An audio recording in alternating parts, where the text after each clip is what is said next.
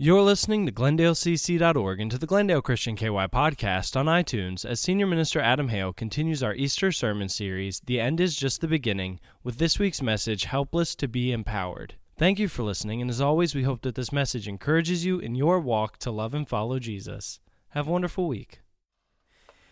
It stops now. All right, let's just put it out there right now. Let's put it all on the table. It stops now. For too long, way too long, guys, us men, we have been the objects of hurtful and insensitive stereotypes. And it's got to stop today. These are promoted by those who are not guys. We won't name any genders. But there's this cruel stereotype, and it revolves around guys not wanting to stop and ask directions.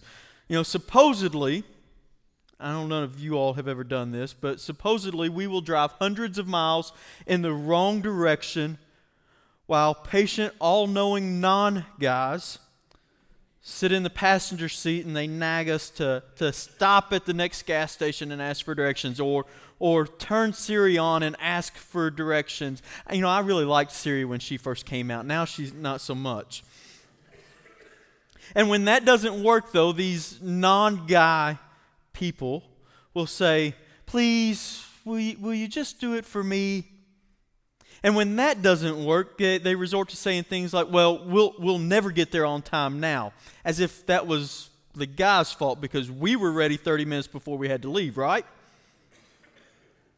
They'll say things like, why do you have to be so stubborn? Well, how do I know this? Because I, like many of you guys, have been victims of that specific stereotype. Until now. That is because before your very eyes, I'm going to show you the research that blows that stereotype out of the water. I have an article from American Psychologist, you can see here, very official-looking article. And while I haven't actually read the article yet, I have full confidence that there are enough guy psychologists out there that will vindicate us. So if you don't mind, I'm just going to take a couple of moments and breeze through this, and I'm going to skip over the big words because I don't know what that word means. And so I'm seeing that there have been a number of studies that have been done over the last 3 decades, so that's probably going to be very helpful for us. All right, I'm just going to skip down to the conclusion. All right, here's the big reveal of the article. It says, men are less likely to stop and ask for help. All right, that's not what I was expecting. There's got to be something more to that. Maybe it's got some conclusions. All right, so here's some conclusions. It says, men are less likely to go to the doctor, and when they do go, they ask fewer questions and share fewer symptoms, and men are less likely to ask for help. All right, that wasn't helpful at all. Maybe it's true. Maybe guys do believe in self-reliance. We are taught, it's not our fault, we are taught by the guy half of our parents to be self-reliant, to get things done our own, to not throw like a girl. And so that's just the way we were raised. And the study says that we're less likely to ask for help. But, you know, that's part of our masculine charm, right? That's what, ladies, you all find so endearing about us. Now, we've all been there. We've all been driving down the road telling ourselves that you know, as long as we've got gas in the tank, we're not lost, and that where we're looking for is going to be right around the next corner, and it's going to be right there, and we'll get there when we get there, right? That's just what we say. But why would we not just stop and ask for help? Well, because the good editors at American Psychologist, and there really is a group, a journal called American Psychologist, and they really do have an article that says all of those things that I just read to you. They all know me and most of you very, very well. I am less likely to ask for help. Because if I can do anything in this world to tough things out, to get it done on my own, no matter how unlikely it is or how counterintuitive it is, I will do it. As long as I don't have to admit that I really do need some help. And most men, you're like that as well. It's ingrained in our culture, and now this isn't just a man-woman thing. It is ingrained in our culture that we're supposed to take care of business on our own. That's we pride ourselves in pulling ourselves up by the bootstraps, so to speak, and getting things done, right? Maybe that's why one of the most beloved of all Bible verses isn't actually in the Bible. You all know this little gem. God helps those who... Right. It's not actually in the Bible. But we quote it as if it is. We live by it. We love that little verse. We put it on cross-stitch patterns and we hang it up in our living rooms. And we treat this little saying as if it's biblical. Maybe God forgot to put it in there, right? Because this should be in the Bible, right? Maybe God forgot to put this little thing, this little saying in there. I don't think so. In fact, I think there's a better explanation for it than God helps those who help themselves. In fact, I think it's just the opposite is true, is that God helps those who can't help themselves. God helps those who cannot help themselves. God helps those who stop in the midst of a crisis and ask someone to help them. When we're helpless and we know it, when we're open to receive the help that God is willing to give us, when we come to that point of brokenness that is the only way to wholeness, we find Jesus there waiting to give us the help that we so desperately need. God helps those who can't help themselves. John chapter 5 tells one of the many biblical stories that proves this point. If you have your Bibles, go ahead and flip over to John chapter 5. In this story, we're going to see a man who has been crippled for 38 years. Nearly 40 years this man has not been able to walk. Think about that.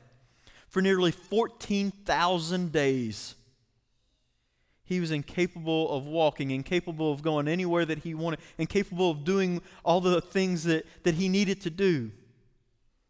That's a lengthy season of helplessness.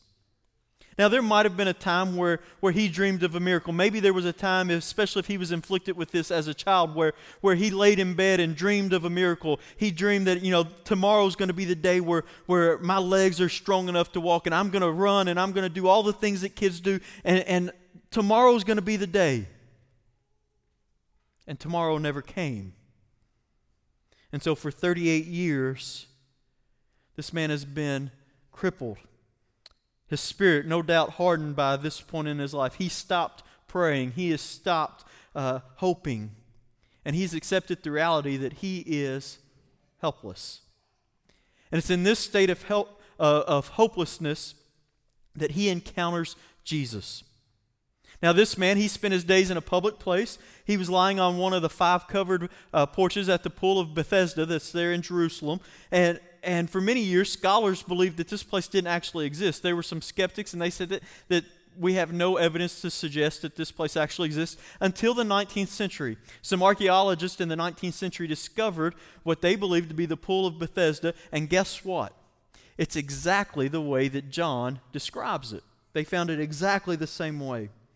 Now, one of the things that was interesting about this pool is it was associated with healing. In fact, in your Bibles, you may even have a little footnote that will tell you that there was a legend or myth that would say that an angel would come down from heaven and it would stir the waters, and when the waters were stirred, whoever was the first to get into this pool would be healed. And so this pool of Bethesda, was a magnet for sick and hurting people, for people who were disabled, people who were blind, who just could not do life the way that everybody else did. This was a place for helpless people. And they came and they watched for a change in the waters. And as a 38-year-old pool dweller, this man was a local institution. This man had been there for 38 years. Every town, especially small towns like Glendale, we have people who are just part of the fabric of our community, right? People that just make up the downtown essence of our place. And this guy is that guy. He's well known. People have been passing him by for so many years. They know who this guy is. They know his story. But you have to wonder about his motives at this point. Is he still struggling toward those waters whenever the water is stirred? After all of this time? He's been there for 38 years. We picture him and think, sure, on some earlier day when he first came to this pool, he would have believed, yeah, today's going to be my day. When I see the water stirred, I'm going to move and I'm going to get there and I'm going to be healed. Today's going to be my day. And if it's not, well, then maybe maybe some passerbyers will drop a few coins in my hand, and I'll get by till tomorrow. But then the next day, that's going to be the day that is going to be my day. But after enough years, enough days go by and enough years pass, his inner Joel Osteen has probably been silenced. He's all but rooted to that spot now. He expected nothing but the coins of the people that passed him by. That's how he makes his living now. Hopelessness was just part of the scenery for him. And Jesus sees the man. Jesus knows his story, and he asks him a question. And this question, and it seems like an odd question. It seems kind of like a question that's upside down, because we've been talking about for the last 2 weeks that Jesus would say things that seemed backwards to us or seemed upside down to us, that didn't seem to make quite all sense. But here Jesus asks a question that when we read it, it seems like a simple enough question, but knowing that this man has been there for 38 years, it's kind of a silly question. Let's read what it says. John chapter 5, verses 5 and 6. John says, one who was there had been an invalid for 38 years. And when Jesus saw him lying there and learned that he'd been in this condition for a long time, he asked him, do you want to get well? Do you want to get well? Now that seems like a strange thing to ask, again, because the man has been at this pool of healing for 38 years. He spends all of his time, he's severely handicapped and spends all of his time hanging out by this pool. Of course he wants to be healed. That's like asking a guy that goes to the gym and works out, hey, do you want to be in shape? Or if we were to ask Gilligan, hey, do you want to get off the island? Of course the answer is yes, right? It seems like a really silly question, unless it's a loaded question. You know, the longer I'm in ministry, the more that I begin to understand the question that Jesus asked this man. Because the answer isn't really all that self-evident. There are lots of people who hang around the waters who have no interest in actually being healed. There are a lot of people who come to church and have no interest in God's help in their life. People do lots of things for lots of reasons, and most of which aren't always obvious ones. Sometimes they might not even understand their own motives. And so Jesus gets right to the issue here. He says, you've been stuck in neutral for a while. Do you want something better? Do you want to get well? Or are you content to continue to live this life? Are you content to lay here and live like you've been laying for 38 years? You've not been able to expand your horizons. You've not been able to do what you want to do. Are you content here, or do you want something better? Who wouldn't want help? Who wouldn't want help? Well, someone that's afraid of change. That's who. The man has been sick for a long time, at a point approaching nearly 4 decades. It's the only life that he has known. He may not have liked it, but it's the life that he's known, and he has learned to survive as a beggar. He has learned to make do with what he has. It may not be the life, the ideal life, the life that he dreamed that he would have, but it's the life that he has, and he's accepted that this is just how it's going to be. His home was his mat, his community is the pool. He was who he was, and you know, I just find it amazing about what people learn to endure, what people will endure. But here's the reality.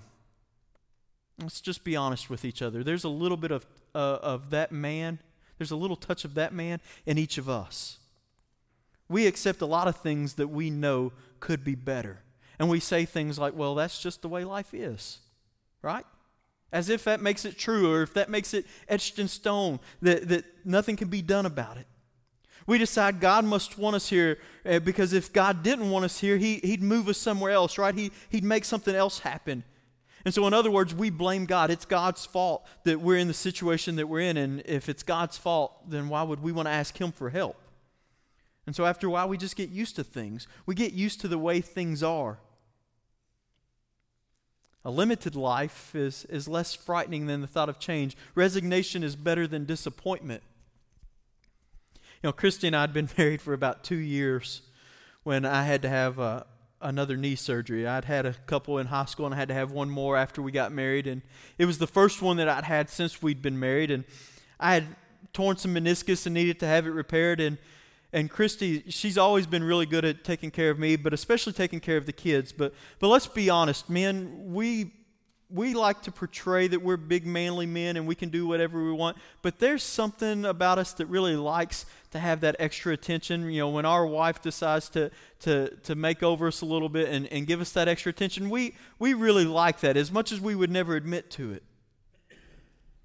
Well, I'm laid up on the couch, my niece heavily wrapped, swollen as all get out, and she would bring me a Mountain Dew or a sandwich or whatever I wanted. And when she would leave for work, she would make sure that that the TV remotes were close by, that they were just within an arm's reach, that my crutches were nearby, that I had books to read. I had everything that I could want to entertain myself for the time that she was going to be gone. And when she'd get home, she'd readjust the pillows that were propping my knee up, and she would do all of those kind of things just to take care of me. She'd encourage me when I was doing my physical therapy, and she'd say things like, it won't be long and you'll be back to normal, or you'll have your bounce back soon. But honestly, I wasn't so sure that I wanted my bounce back. I mean, I was learning that there were things better than having my bounce. There were things like attention and sympathy from my wife, and I liked not having to do anything for myself and letting someone else do for me. Did I want to get well? Not particularly. Fear of change can be highly motivating, but also ultimately limiting. Why wouldn't we want help? People that fear change don't want help, but someone who's also in denial of reality, that's people that don't want help. I imagine that after so many years, the man at the pool no longer had a healthy idea of what life could be if he stood on his own and if he moved around and took ownership of his life. Time did his thing, but so did the environment. He spent every day and every night surrounded by people who were just like him, who were hurting people, who were helpless people. He didn't know what life looked like anymore outside of the 5 pillars of that pool. His horizons, his world, they were all limited by as far as people would be willing to carry him. He spent so much time around unhealthy people that unhealthy became his new normal. There's this documentary about a 34-year-old woman who had a 300-pound tumor removed. You did not mishear me. I said this 34-year-old woman had a 300-pound tumor removed. It was twice the size of her initial body weight. As the filmmakers documented this surgery, it was clear that they wondered why she had never sought help, why she had never gone to the doctor, why she was waiting so long to have this tumor removed. And so they would ask her things like that. Why did you wait so long? And all she could really say was, I just thought it would go away on its own. That tumor was unique, but that attitude, not so much. We figure the same things. We think that things will just go away on their own if we ignore them, if we don't pay attention to them, if we just kind of sweep them under the rug, things will get better. But, look at our finances. We figure that our finances will sort themselves out over time, but the credit card debt keeps piling up and we still keep spending. The tumor is growing. We figure that our teenagers will change their behavior and they'll get with the program, right? But meanwhile, our teenage daughters, they're starting to cut themselves and hang out with an unhealthy group of kids. Our teenage boys, they're going off and doing God knows what with God knows who, and we just keep thinking, we're just going to be patient with them. We're just going to be patient with them. They'll eventually figure things out on their own. And yet, day by day, they're moving farther and farther and farther away from God.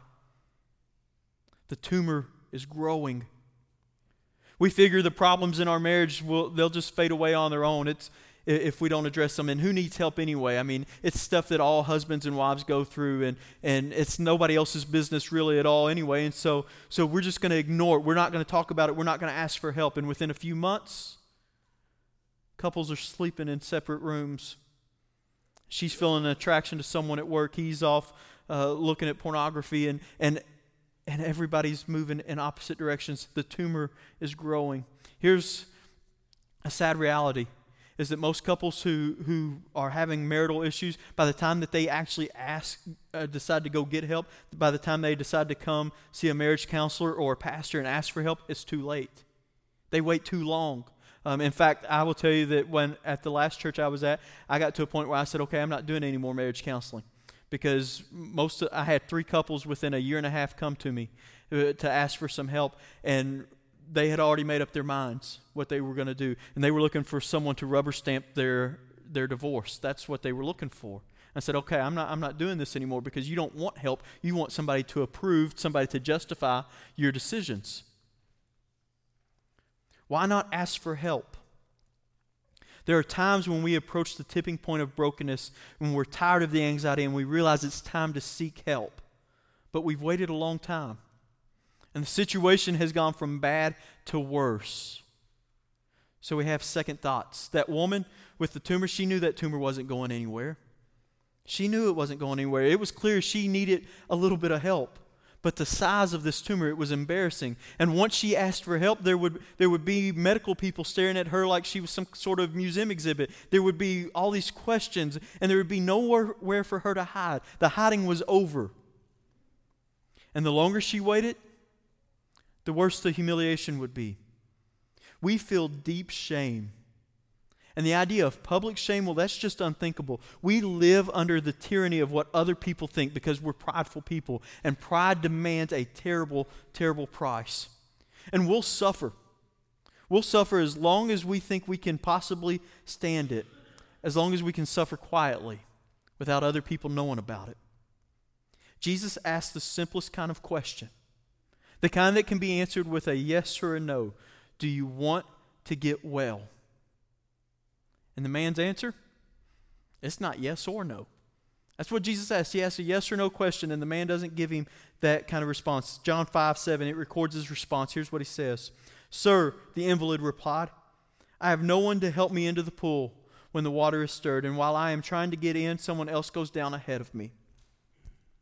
When Jesus asks this question, what he's really doing is he's calling into question the motives of this man. And when his motives are questioned, this man launches into his well-worn excuses. And it all boils down to, he says what his excuses are, but it all boils down to 2 words. I can't. That's his excuse, I can't. There's a book called Happiness is a Choice, and it's devoted to overcoming depression.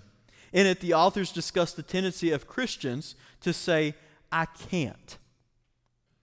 When they find themselves confronted with different obstacles, most of the time we retreat to those 2 words. I can't.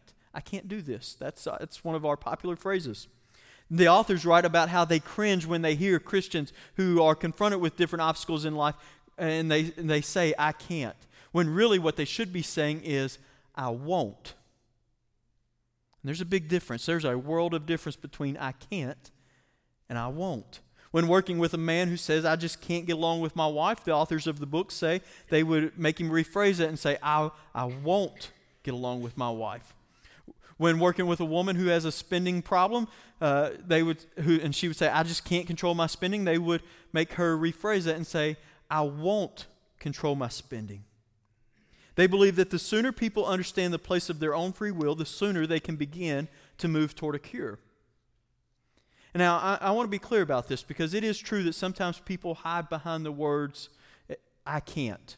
There are times when people do that. But we should add a qualification here. We should add a qualifier because we have to admit that there are occasions when people really can't. This series has been about experiencing brokenness that leads to wholeness, which is where real life in Christ begins.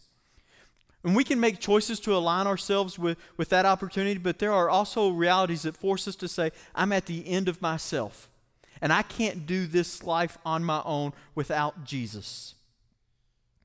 I can't handle the problem of my own sin. I can't rise and walk on my own. Even then, we have to ask for help. The man by the pool, he could have done certain things, surely, but in the end, it was only Jesus that could help him. The man had been there for 38 years. You would think at some point he could have made it into the water, right? But he couldn't. He didn't.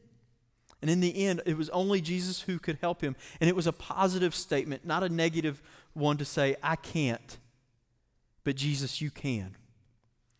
Now, it may seem odd to us that Jesus would heal a man whose motives he questions. And that's what he does here. He questions his motives. So often in Scripture we see where Jesus would heal heal a person who showed pure faith. He would reward their faith. You know, the Roman centurion who said, "Hey, if you'll just say my daughter is healed, then she'll be okay." The woman who reached out and touched the hem of his garment, she knew that if I just touch his garment, I'll be healed. Jesus seems to reward those who show that kind of faith, that he could do it without them even asking. This man, he probably could have gotten some help. I mean, he had been there for almost 4 decades. You would have thought at least at some point along the time that somebody would have said, "Hey, all right, today's going to be your day. You've been here so long, we're going to let you get in the water. Today's your day." But it never happened. It never happened. For all we know, he never asked anybody to take him to the water. He never tried. He just assumed that nobody would. And here's the great thing is that even though his story is more than a little sketchy, and it's sketchy, and even though he makes excuses, he knows that he is broken. And Jesus doesn't look at him and say, "You know what? You had 38 years to get this right. I'm not healing you. You're worthless." Jesus doesn't look at him and say that. Jesus simply says, "Okay, do you want to be well?" See, that's the good news in the story for us, is that we don't have to audition for the help of Jesus. We don't have to audition for Jesus' help. All we have to do is to bring him our helplessness, and he meets us right there in our brokenness and our helplessness and our hopelessness. And the man does all that Jesus asked him to do, and right there, for the first time in 38 years, he stands on his own 2 feet, no longer helpless. The boundaries of his world have been these 5 columns at the pool, but now it's as far as he can see. It's as far as his strong legs will take him. Jesus addresses the man's helplessness in 2 ways. First, he heals the man through divine power. And then secondly, he empowers the man to obey his command to stand up and walk. Jesus says, "Get up, pick up your mat, and walk." 3 action verbs, 1 sentence, and a life-changing moment for this man. And it's all directly tied to the call of Jesus. Make no mistake about it. It's Jesus who does the healing here. It's not a mystical pull. It's Jesus that does the healing, and it's a divine healing. But Jesus always gives us something to obey. We don't participate in the divine power, but we can participate in the obedience. If the man had just laid there on his mat, would he have been healed? I don't think so. I don't know, but I don't think so. Because there was an action that Jesus told him to do. He said, "Get up, pick up your mat, and walk." In other words, do something. If you want this, do something. There was a call to obedience. And while we may not participate in the divine power, we certainly can participate in obedience. And it doesn't matter if you've been helpless for 38 years, 76 years, or only 38 seconds. God doesn't have any time limits. In fact, God doesn't have any limits at all. But he does have a favorite time. And that time is right now. Why not ask for help now? Maybe it's because the voices around you are saying, "No, it's not the time," or it's too late, or it's too embarrassing, or just ignore it and it'll work itself out. Maybe one of those voices is your voice. Maybe you're thinking, I've drifted too far the wrong way. I've gone too many miles in the wrong direction. I can't possibly turn around now.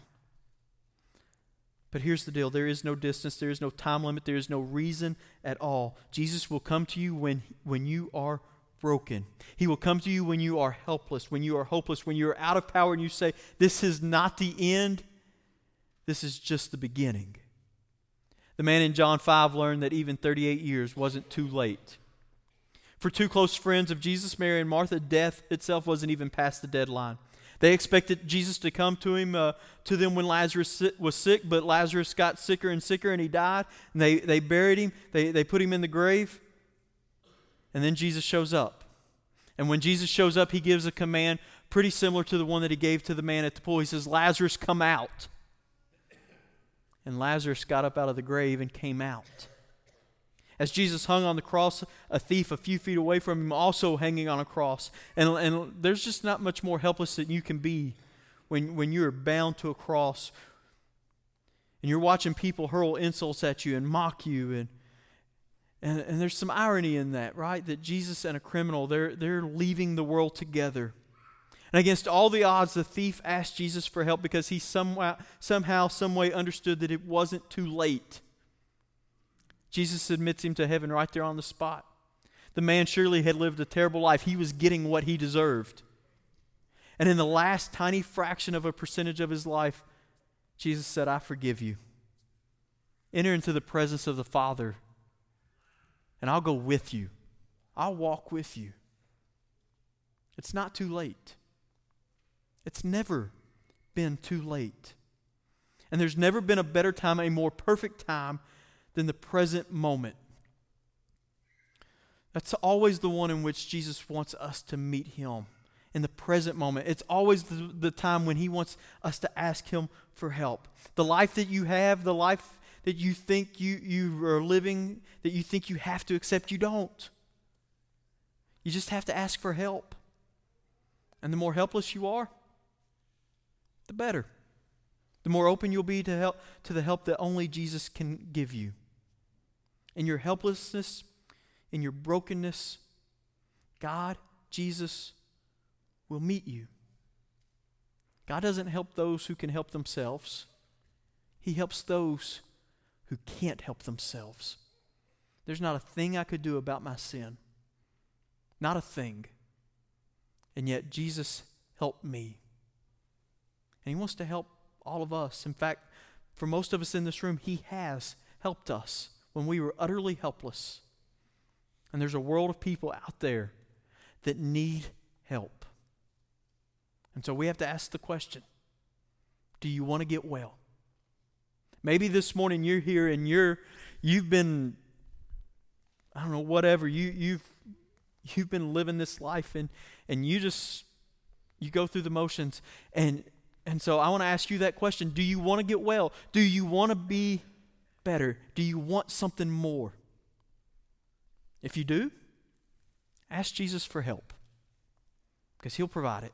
He'll give you all the help that you need. He'll give you everything that you need. We think about things that we want, but Jesus answers in terms of what we need. And what we need is his grace and his forgiveness. And he's willing to give that. So this morning we're going to stand and we're going to sing, we're going to have a moment of invitation. And so if you need to ask for help, don't be too proud to ask for it. Step out and ask for it. Maybe you need to ask Jesus for the first time for that help that will find salvation. We'd love to talk to you about what that looks like for you. How do you get that help? Maybe that's what you need to do. Maybe you've just been, like I said, you've been drifting for a long time, and you need to turn around. You need some help turning around. We'd love to pray with you and help you do that. So we're going to offer an invitation, and if you need to make a decision, we just ask that you step out. Do you want to get well? That's the question Jesus asked the man. I think that's the question he asked us today. Let's stand as we sing.